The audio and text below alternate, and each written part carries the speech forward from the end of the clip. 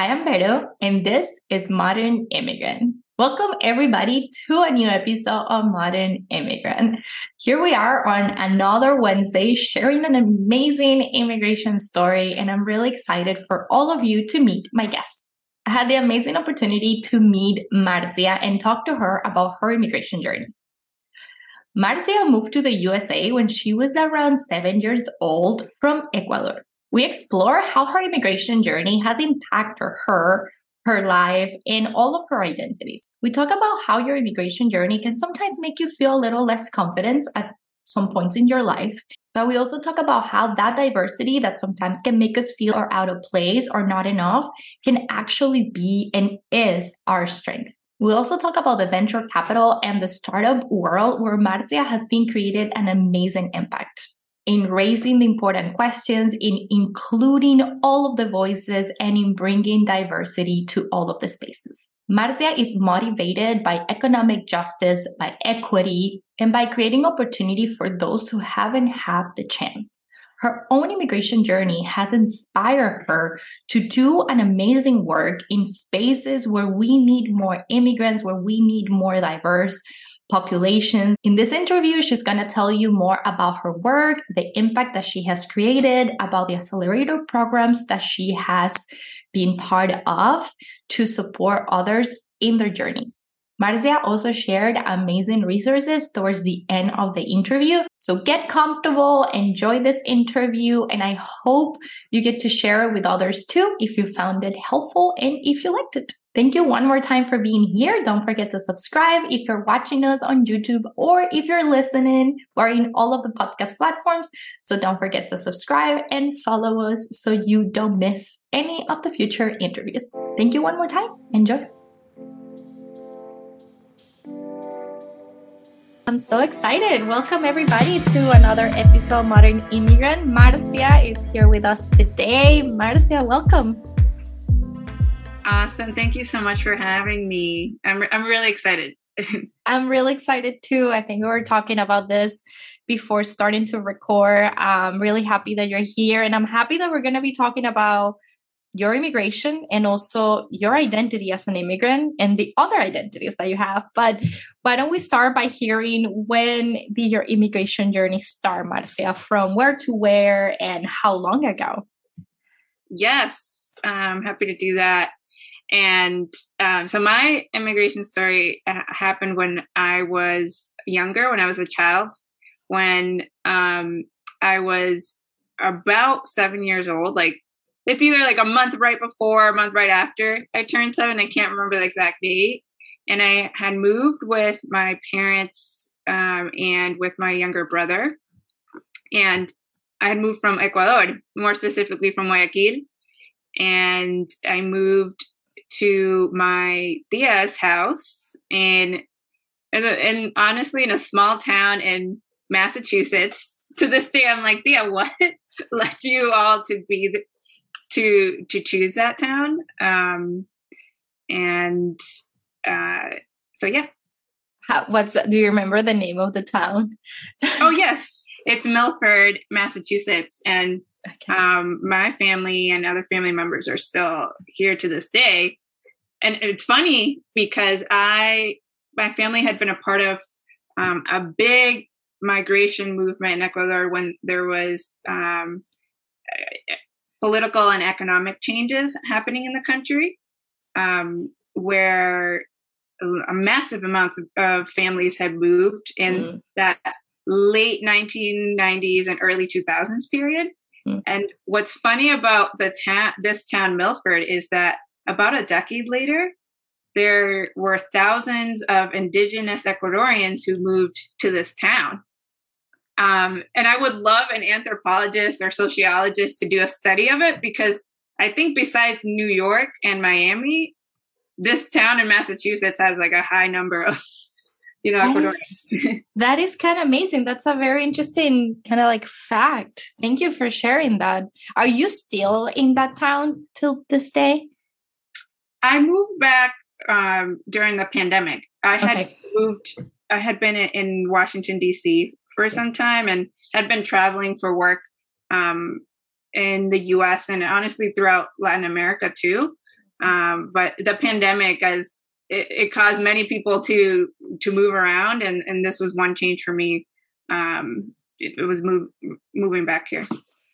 I was for Marcia, 7-year-old Marcia, moving to the US, to a small town from Guayaquil. Like, what are those memories that you still kind of hold? Because I feel like memories, like migration memories, are very, very strong memories. Like, yes. No matter the age, we have like that, almost like a connection to the emotion, like the day I left, or the airplane fly, or the journey. So what were some of those memories that you have of leaving Ecuador, of arriving to the US, that you would like to share in this space? Yes.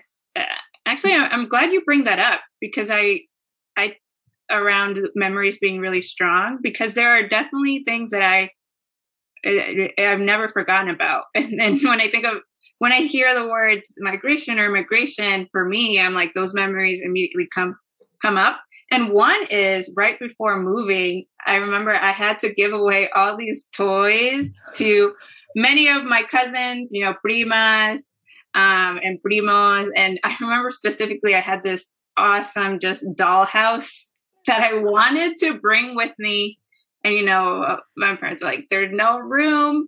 And I gave it to my cousins. And one of my cousins still has it to this day when I go back to Ecuador.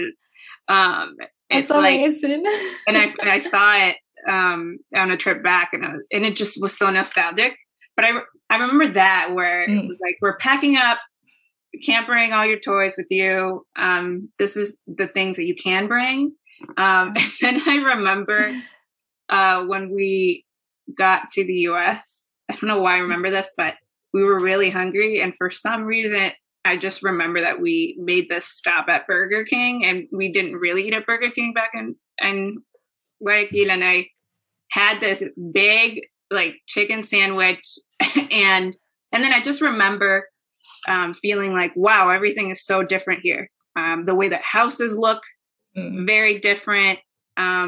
Nature looked different. The weather was colder. Oh, It just felt different. That is so amazing for a little kid to pick up on the difference so fast, right? It is such a different experience, and it's interesting that you still remember that. What were some challenges, Marcia? Like, I think it's always really important to kind of like express what were the things that were difficult, the barriers that you have found. And I know this is not necessarily the 7-year-old's you. I think it's the whole immigrant in you, right? Like, you're right to a country when you were a kid, starting school as a kid in another country, the language, I know it's probably a very broad question, but I would love for you to speak on some of the challenges that you have encountered as an immigrant Latina in this country. Yes. Language was definitely one of them at the start. I didn't know any English, except I think how to count to 20 is what my parents always say. But I also moved at an early time where apparently like learning language, if you're, in your around 10, a little bit before or after, learning a language is a really great time. But I do remember when I moved to the US and trying to go into the school system, there was questioning from the school as to what grade level I should be in, and being like, I don't know, Ecuador, maybe they're not at the same level. But then I did a test, and actually I was even more above. Yes. But I didn't know English, so I was put into what was English as a second language class, and I was there for a short period of time. But I do remember that questioning and process. And now I'm kind of proud of like, well, look at that, I know, and I'm proud that you're sharing that, because it's beautiful to hear stories of immigrants that come from a country where I feel like the stereotype in the US is like, oh, they're below the level, whatever, and we prove them wrong multiple times, I think. Yes. Yeah. Yes. And then there's lots of other challenges, but I do remember even my younger self noticing, hey, low income in Ecuador and low income in the US looks different. And I noticed that when we moved, that my parents were doing what they can to just move forward, from my mom working in retail to my dad literally working the next day we moved in a warehouse.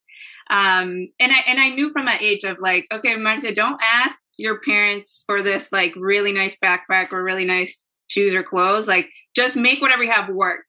And I think that mentality has been something that's definitely shaped me and being very resourceful.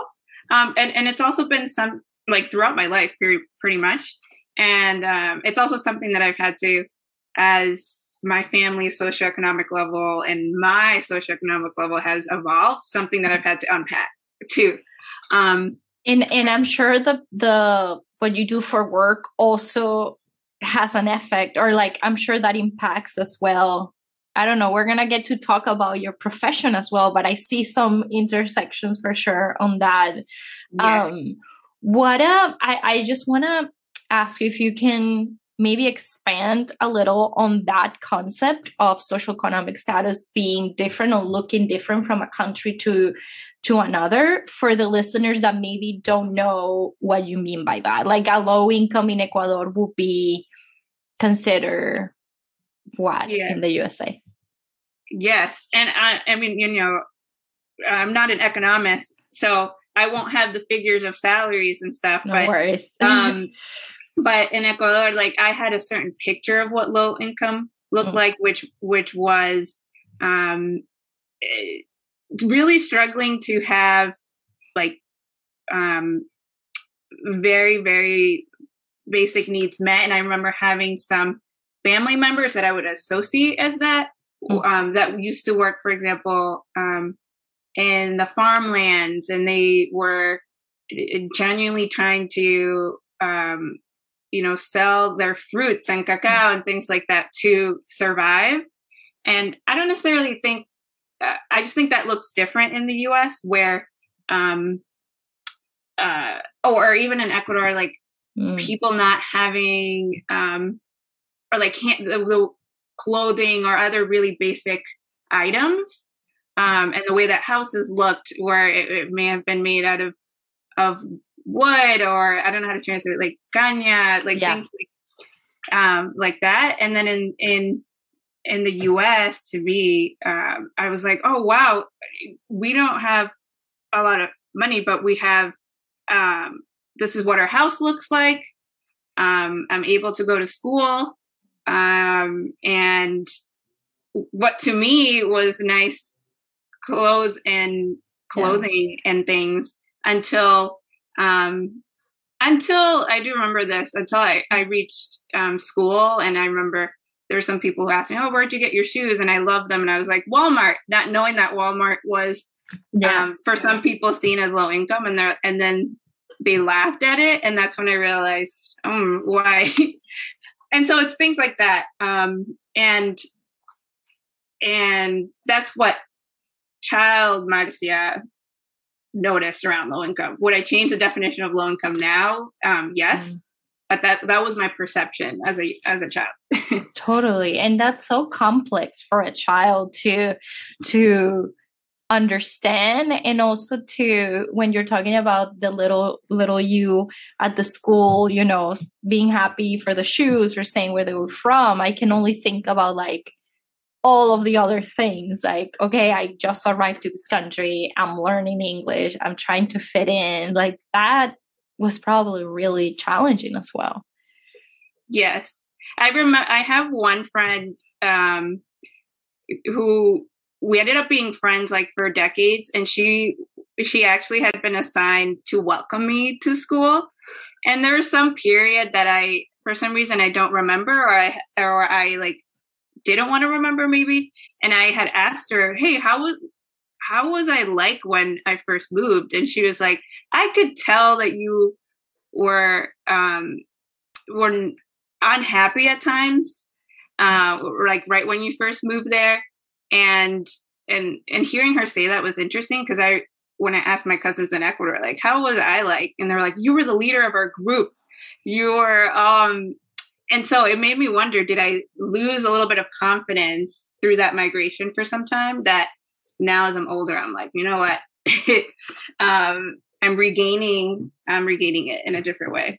I love that you're talking about that, because it makes me feel a little less alone in that experience of that. I also feel like my confidence got impacted as a migrant. I migrated to the US already as an adult. So that was like, whoa, all the things that I don't know. And it's kind of similar to, in a way, to the things that you experience, like saying things that then people were like, that's not what it means, or putting a weird face, or not understanding. And I think people that are listening can also connect with that. No, how do you feel like, because we have all experienced this, maybe not so confident, or like not feeling so confident, or trying to navigate this, I don't know if to say new personality, but this new identity of, okay, now I live in this country, now I'm an immigrant, now I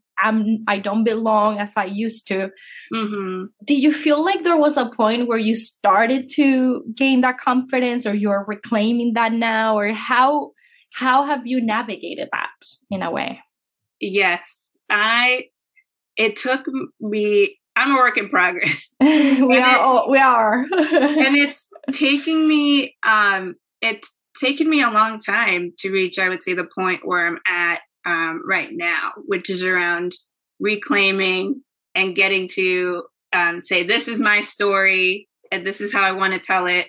Even through it being in this space with you is a part of it. And it really took until so I'm 31 right now, and it took until my late 20s to finally reach that point. And I think a lot of it, that point of just being really confident in who I am, how I've been shaped, the things that I care about, the things that I don't know, and like my imperfections, and it'll be lifelong work, but reaching that point of, hey, my experiences and my identities, including being an immigrant, being Latina, being a woman of color, being like brown and tan, that's shaped who I am. And it's led me to do, to where I am today.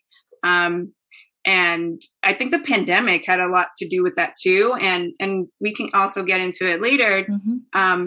Just my experiences with all the identities I just shared in the workplace and in the fields that I've been a part of,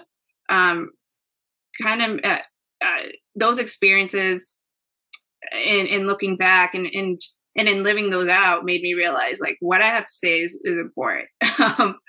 And who I am is important. I don't want to fit into the status quo. And my superpower is being myself. Yes. And it's a journey and it's a process. I'm glad that you're saying that. I don't think we get there from one day to another, right? Like, we don't gain that confidence, or that, I don't even know if the word is confidence, but we don't understand the reason why we're in a certain space until we have been working on ourselves and accepting who we are and being proud of where we come from too. I think that's a huge part. I feel like as immigrants, sometimes we battle a lot in between this, I have to fit in and I want to look more or appear or behave like, certain thing. And then we kind of forget where we're coming from. But I feel like a question I had also for you, it's part of what you're saying, is the positive aspects, or what you feel you have gained as an immigrant. Since we're exploring that immigrant identity, what have been some of those positive things that you feel like your immigration journey has given you? Yes, I think there's so many positives that I'm only going to scratch the surface on, and hopefully people listening to this, and maybe there may be some shared similarities too. But yes. One is my ability to be curious and to ask questions around, and to notice the unseen and to like see opportunities, and to ask questions of like, why is it this way? Can we do things differently? Mm. Can we be including these voices that haven't been a part of this? But just generally that critical thinking and perspective. And I definitely think that was catalyzed from my immigration experience. Like I mentioned, just seeing the differences between family and people I knew. Ecuador, then I moved to the US, and it's like, wow. And needing to adapt throughout that, I think kind of energized these positive experiences that have that I've brought to in the things that I've studied, into the jobs that I've had. So I think that curiosity, critical thinking, asking the why and the por qué behind things. Yes. I love that. Yeah. And like the reminding people like, hey, there's another way to do things, right? We can also try this. I love that you're talking about bringing voices that haven't been heard before. And that I feel like comes really perfectly to the topic of what you do for work in your field, because that's also part of what you wanted to be a modern immigrant, right? Like I want you to speak to us and tell us what you do for work, and also the data that you show, showed me when we were emailing on like how few Latinas are in your field. And then we can get into what had that been for you. Yes.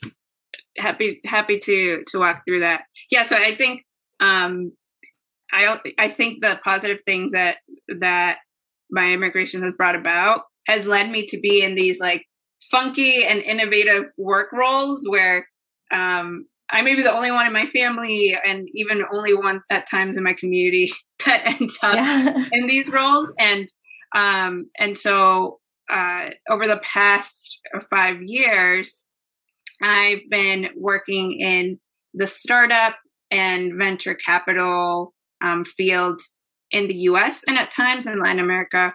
Cool. And I had joined it again through curiosity. I didn't have any connections, but I largely care about addressing and thinking of ways of bringing economic justice.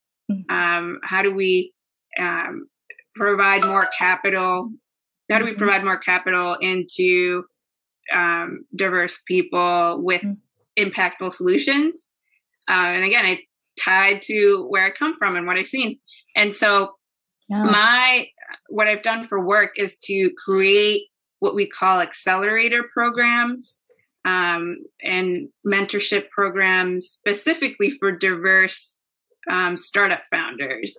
And that can include Black, Latina, Latinx entrepreneurs, women, LGBTQ plus founders, just diverse founders in the US, and helping them connect to relationships, but also to investors who, are interested and able to help them grow. And the reason why this work is really important is there's several statistics, but less than 2% of venture capital money in 2021, but not that long ago, went to female founders, for example, and only 2% went to, Latino, Latinx, Latina startup founders. And then on the investment side, I believe it's like less than 4% of who gets to make investments are Latinx, Latina people. And so I didn't realize that when I entered the field, but then once I joined the field to work on economic justice, economic opportunity. And but then once I was in that field and learned that, I was like, oh no, this is not okay. We have to work on this. And the good thing is, even though the statistics are horrible, there are a growing number of people who are building communities to change that, to challenge that. And I view myself as a part of that growing number of people. Yeah. It's so interesting that you're talking about the positive aspects of your immigration, and you're touching on discovering this field and discovering the numbers, and as scary and not so pretty and terrible as they are, you're also bringing also a positivity and a positive side. And I feel really happy to know that people like you are advocating for the Latinx community and advocating for diverse communities and voices. And how beautiful is to see that your immigration identity has impacted or impacts the work that you do, right? Like how, I mean, I'm sure you see that clearly, but like you feel like you bring that identity of being an immigrant to those spaces. Yes. And, but I didn't realize that until I would say in the middle of the pandemic, and I have even specific examples of that. As I was creating these accelerator and mentorship programs for founders, it was even asking the questions of which types of investors are we including? Are we including people on the ground? Just which voices and perspectives have not been a part of this conversation? Like, and who gets to create this conversation? And then also, in addition to just my like full-time work, last year, you know, in the tough pandemic times, there were a couple of just really awesome people who reached out to me, and they were building a community called VC Familia, which is a growing community of Latinx and Latina investors in the U.S. Because, you know, before that it was more siloed, and truthfully, it could feel really isolating to be in this field. And the reason I bring that up is because we created conversations that the field hadn't seen around what does it mean to be an Asian Latina, for example, or an Afro-Latino in venture capital. And again, in reflecting on that, I really think that my migration and just being from, like, moving between different places is a part of it. It's like my immigrant identity is inseparable from me and what I've done and probably what I'll continue to do. Yeah, it intersects with everything and with all of the other identities. And Marcia, now that you're talking to us about this amazing work in the field, are you, like, not only the numbers that you're showing about the need to have more Latinx and communities investing and supporting Latinos, are you also, I'm curious, one of the only Latinas in your field, like at your workplace, or you found a lot of diversity in the area?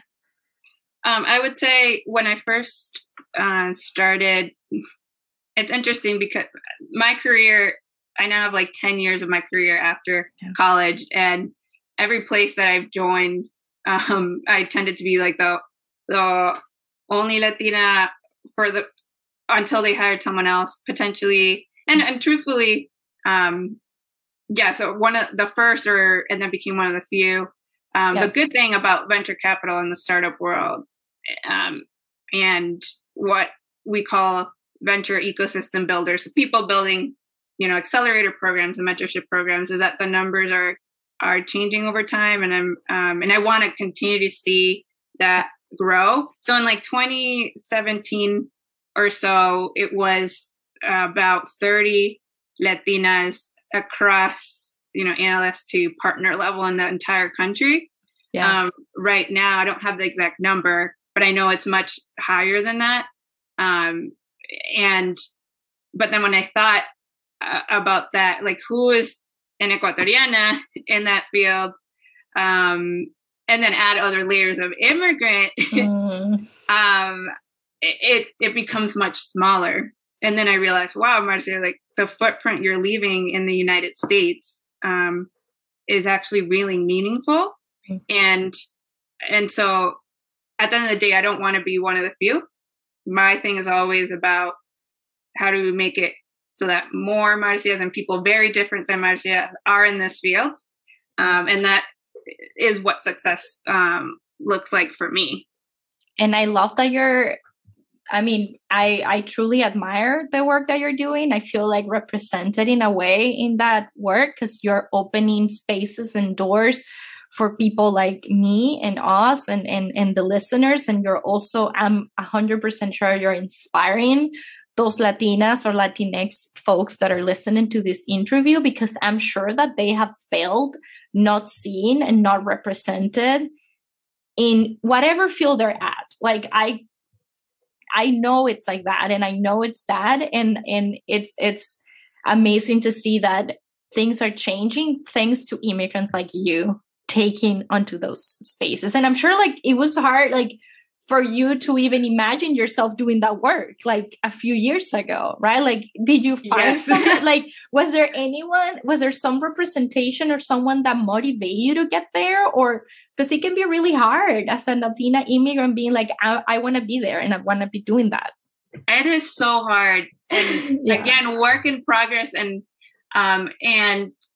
just like we talk about the positives, I also, want to talk about the realities, which is like, I know there wasn't someone who looked like me that I was like, I want to be like them in this field.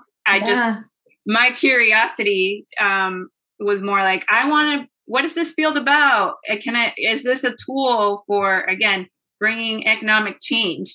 And the other thing that comes to mind for me is, there have been lots of hard moments where it has felt isolating, and that's what's led me to want to be a part of initiatives like Visi Familia and other Republic and other organizations in the roles that I've taken.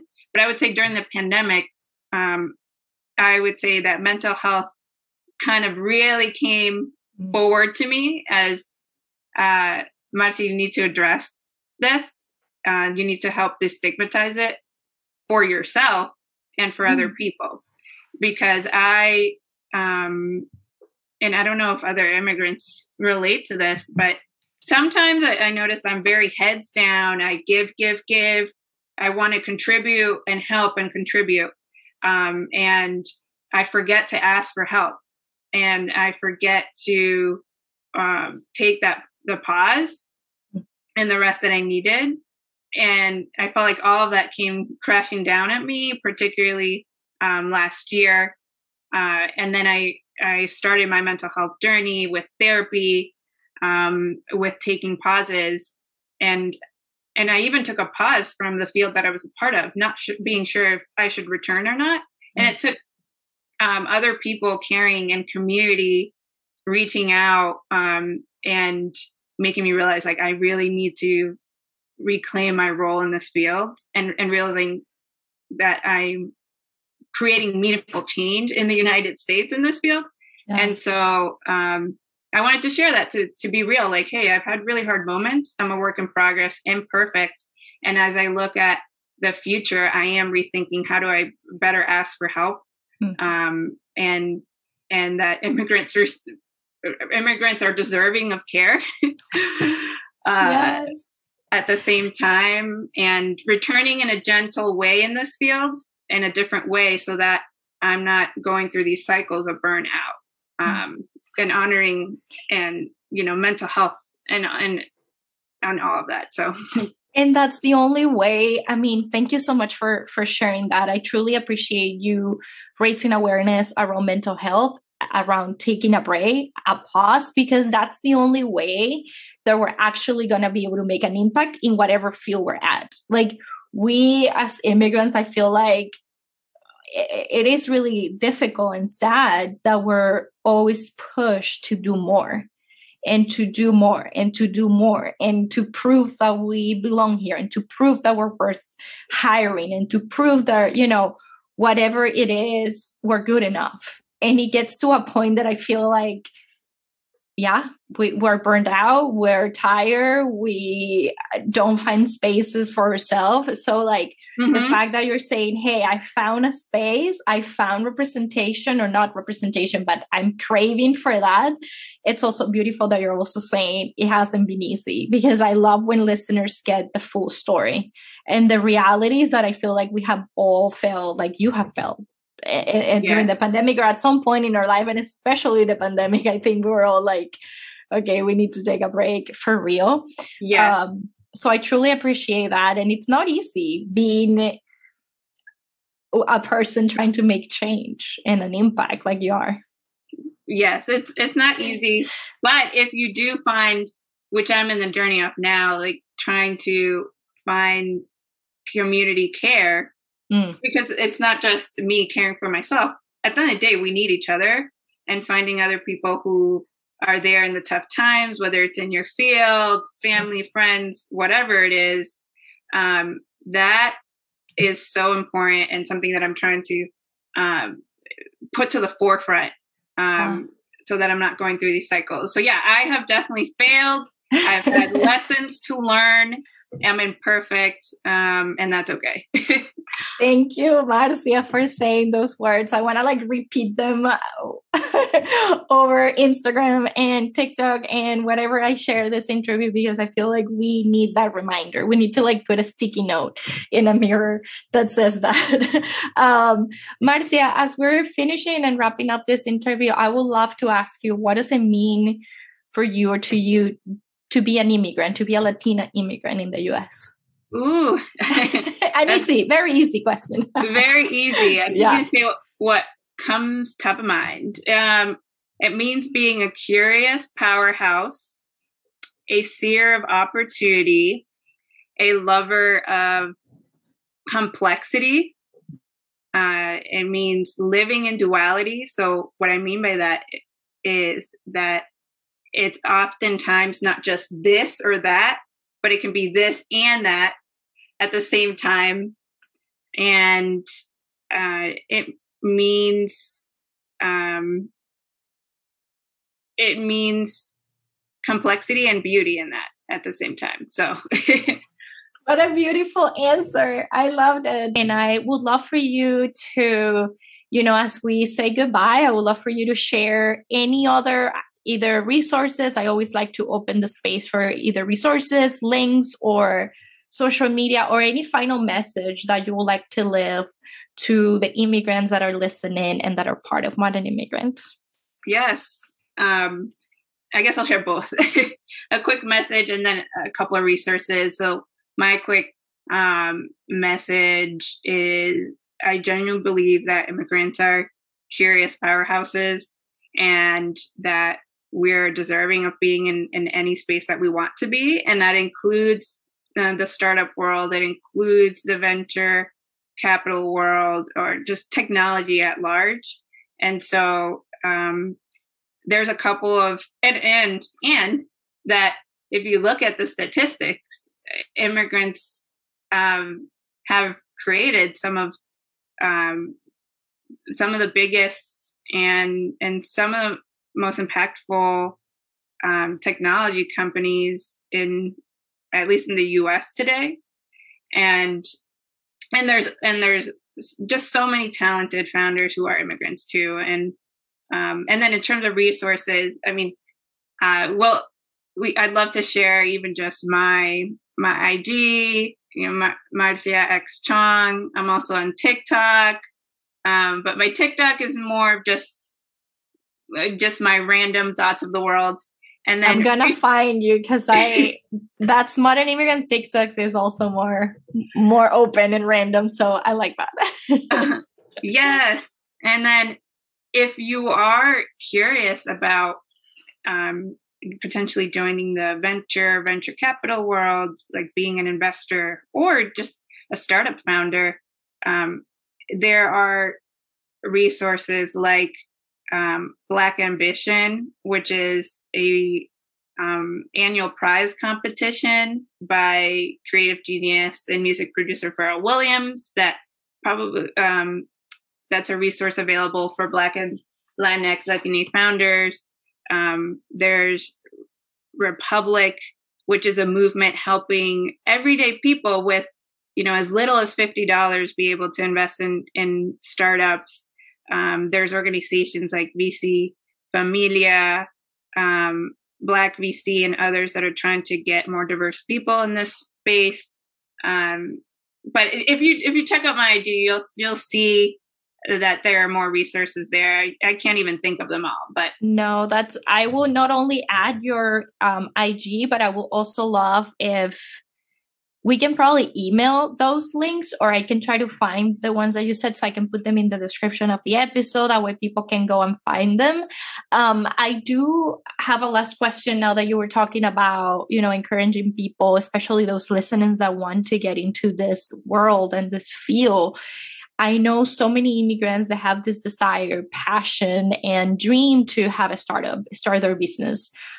What's your knowledge in terms of legal status for immigrants in entering this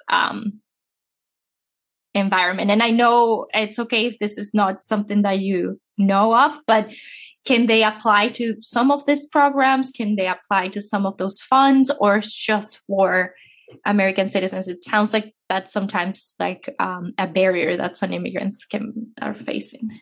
Yeah, that's a great question. I can't speak to the legal status specifically because I'm not as knowledgeable, but I do know that some of the programs I mentioned, they care more about what's the geographic focus of this company, where is the founders based.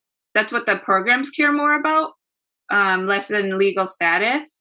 And then if the company has incorporated the company, is it incorporated in the United States, for example? If the accelerator program is focused on the US, those are the types of questions that I've seen been asked, less than like, what's your legal status as a founder? And then I can't remember it from the top of my mind, but this could be a resource that is shared in the notes. But I know that there are VC funds that are specifically focused on investing in immigrant startup founders and are much more knowledgeable than what I just shared on, hey, let's help you as a founder on your legal status and what does that look like. So I can share those too. That would be amazing. This is the first time we touch on this from this point of view and perspective. So I truly appreciate, Marcia, not only your story as an immigrant, but the work that you do and your desire to share it here with us. So thank you so much. Yes, thank you so much, Veronica. I really appreciate you creating this space. And it's just been an honor to, and we mentioned even before we hit record, like this being really the first type of space where I'm talking about this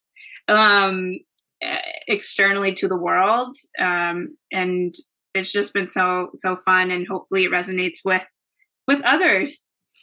I truly feel honored that you open up about this topic here, and hopefully more people feel inspired to go after their dreams or come share their story in Modern Immigrant as well and to participate. So thank you everyone for listening and those that were watching, and thank you, Marcia, one more time. Thank you. Thank you.